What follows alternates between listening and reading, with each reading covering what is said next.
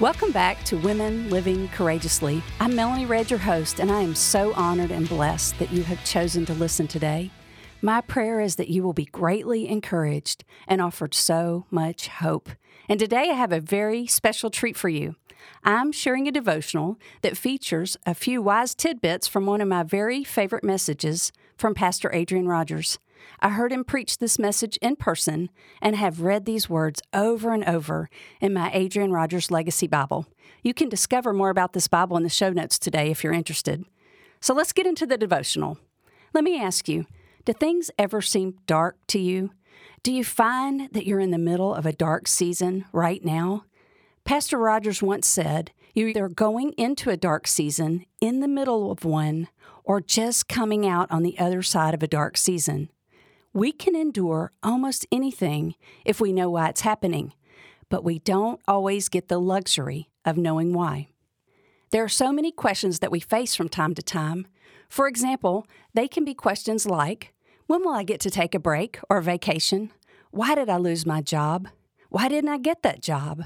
Why are my friends leaving me out? Why can't I seem to beat this temptation? Why won't my children or my grandchildren talk to me? How am I going to pay these bills? Why do I feel so sad or overwhelmed or anxious?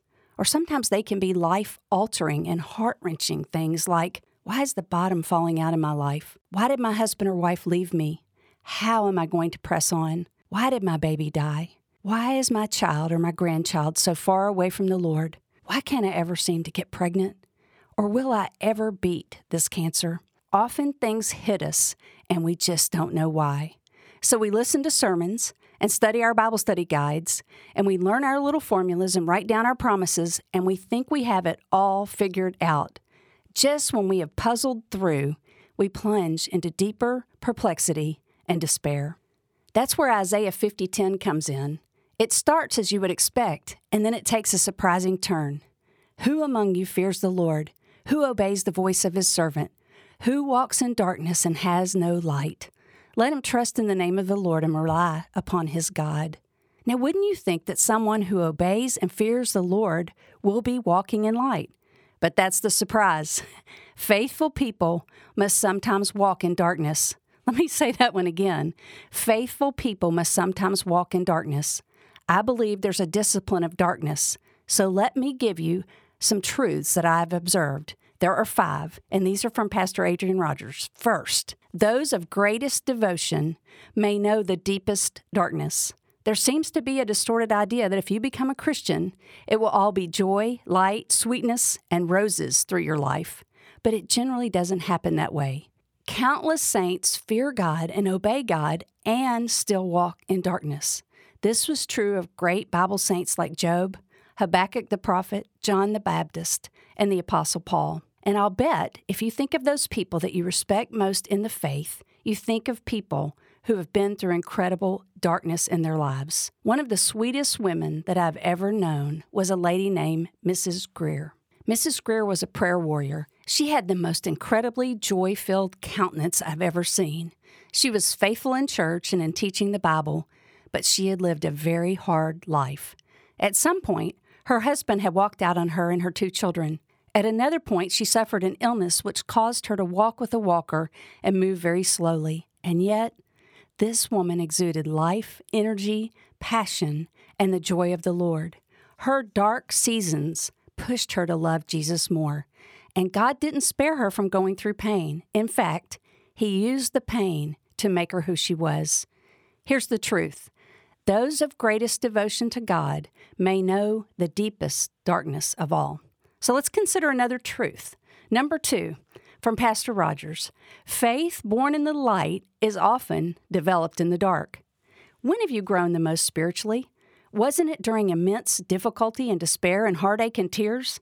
God develops your faith when you look to him and lean on him. Faith develops in the dark when you learn to live by God's promises, not his explanations. Now, I don't know about you, but I know that I turn to Jesus more when it's dark than I do when things are going well. When I need Jesus most, I get desperate for him. Maybe you've had the same experience. My faith never grows more and develops more than when I go through a deep in a dark season, it's like we really meet Jesus in the darkness. One of my sweet friends, who I'll call Anne, went through an horrific season in her marriage. As a young mom and happily married wife, Anne found out that her minister husband had been having an affair behind her back. When the affair was discovered, her minister husband lost his job, but he begged her to stay with him. She chose to stay with her husband and had to go through the years of repair and restoration that had to take place. It took her a long time to both forgive and to trust him again, but she and her children and her husband were able to stay together, to repair the relationship, and to move forward. Anne shared with me that there were about 5 years that were absolute darkness for her. In her darkness, she reached out to another woman who had lived with an unfaithful husband. The woman taught her to get on her face literally with her Bible open and cry out to Jesus. Day after day, week after week, year after year, she did this.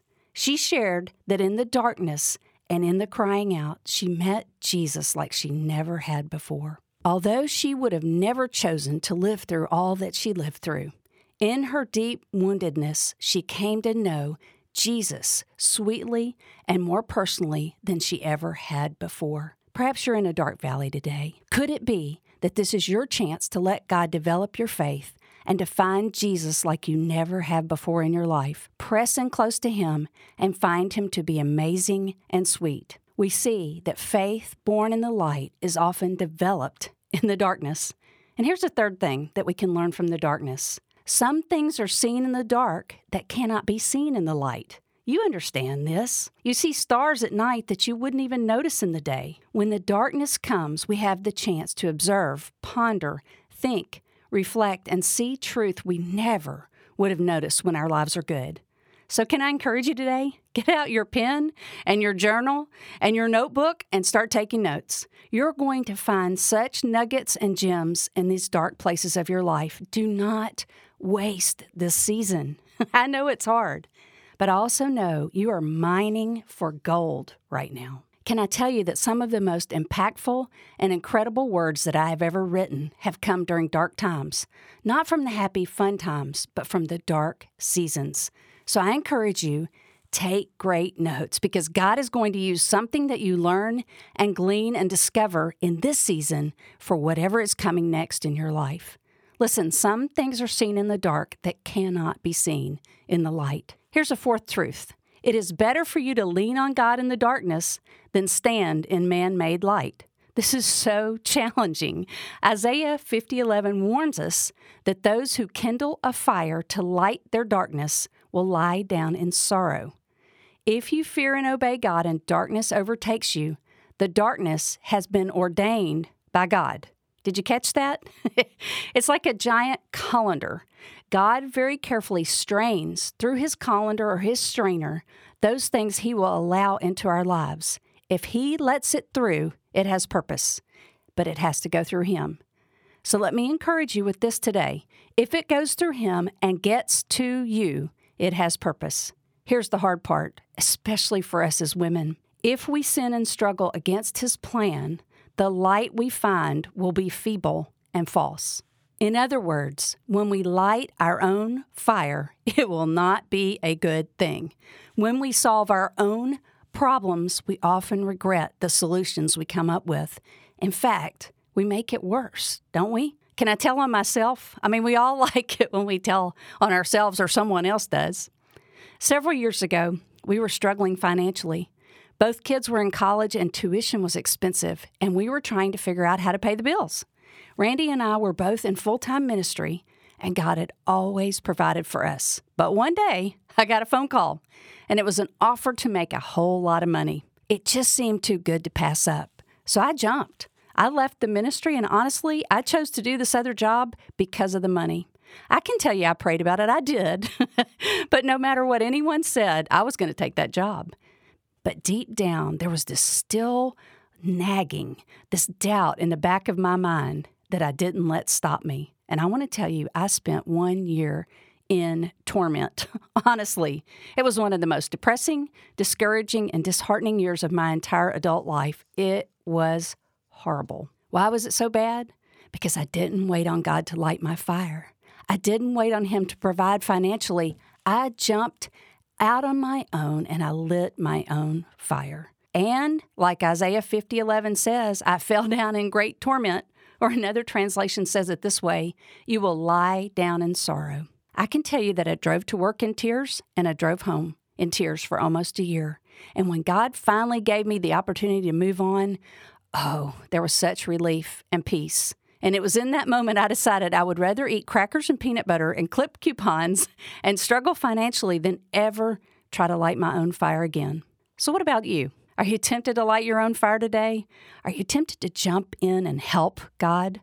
Are you growing weary, waiting for Him to light the fire and lift the darkness? Can I encourage you from experience? Don't do it. Don't try to light your own fire. Wait for the Lord. The truth is, it is better for you to lean on God in the darkness than to stand in man-made light. Now, let me give you one more truth about the darkness, and this is also from Pastor Rogers. And I love this. This is the positive. If your sun has set, it will rise again. You may lie down and wet your pillow with tears, but friend, there's better time coming.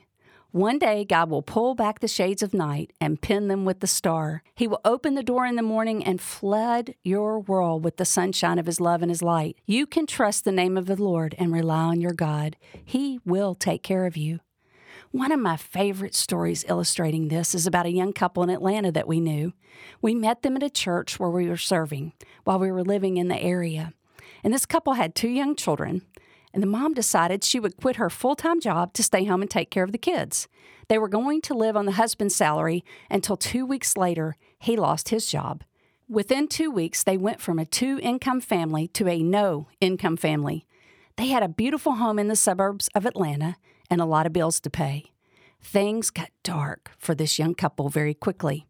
But someone let us know there was a need, and we shared it with our Bible study class. And one Sunday, we actually passed around a basket and collected cash. We said, no checks, just put your cash in the basket. And we had a rather large class. And when the cash got to me, it was an unusual total. I remember adding it up to this day. It was $357. Someone asked if we should round the number up to 360 or 375 or 400, but we decided to leave it exactly at that amount of money. I can't explain it to you, but in that moment, I knew we needed to leave it at 357. So that next day, we took an envelope, put the cash in there, and put it in the couple's mailbox. And then we called to let them know there was money in their mailbox. And for a few days, we heard nothing. It was absolute silence. But then I got a phone call and heard the sweetest story. That young mom had a light, gas, and water bill that she couldn't pay. And in her despair and in the darkness, she got on her knees on her linoleum floor and asked God to pay the bill. On the day that she prayed, we put the envelope of cash in her mailbox. Would you like to know how much that light, gas, and water bill was? It was $357. That sweet mom did not light her own fire. She prayed instead, and God lit the fire. He can light the fire every single time. Friend, He can light the fire in your life today. Will you let Him? Be reminded and encouraged of these truths.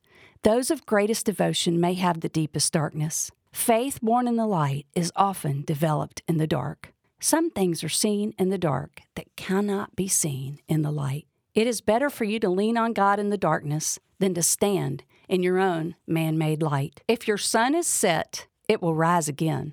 I'm so thankful that Pastor Adrian Rogers always shared the truth and the hope of God's Word. These words have encouraged my heart, and I pray they will encourage yours as well. As we go today, can I ask a special favor? We are just getting started around here on the Women Living Courageously podcast. In fact, we still feel brand new. Would you help us to expand the ministry and share the hope by letting someone else know about the podcast? Send it to someone today. Share the link, screenshot it, and share it on your social media. Send it to a friend. Tell someone you work with about how God has spoken to your heart. It would mean so much to us. And also let us hear from you. My email address is in the show notes, but you can email me at mred@lwf.org. I would love to hear what God is doing in your life, how He's growing your faith and working in your midst. I'd also love to know what you've learned in the darkness. Listen, no matter if you are walking in sunshine or shade or rain or darkness today, remember, We are ordinary women who serve an extraordinary God, and He is always faithful.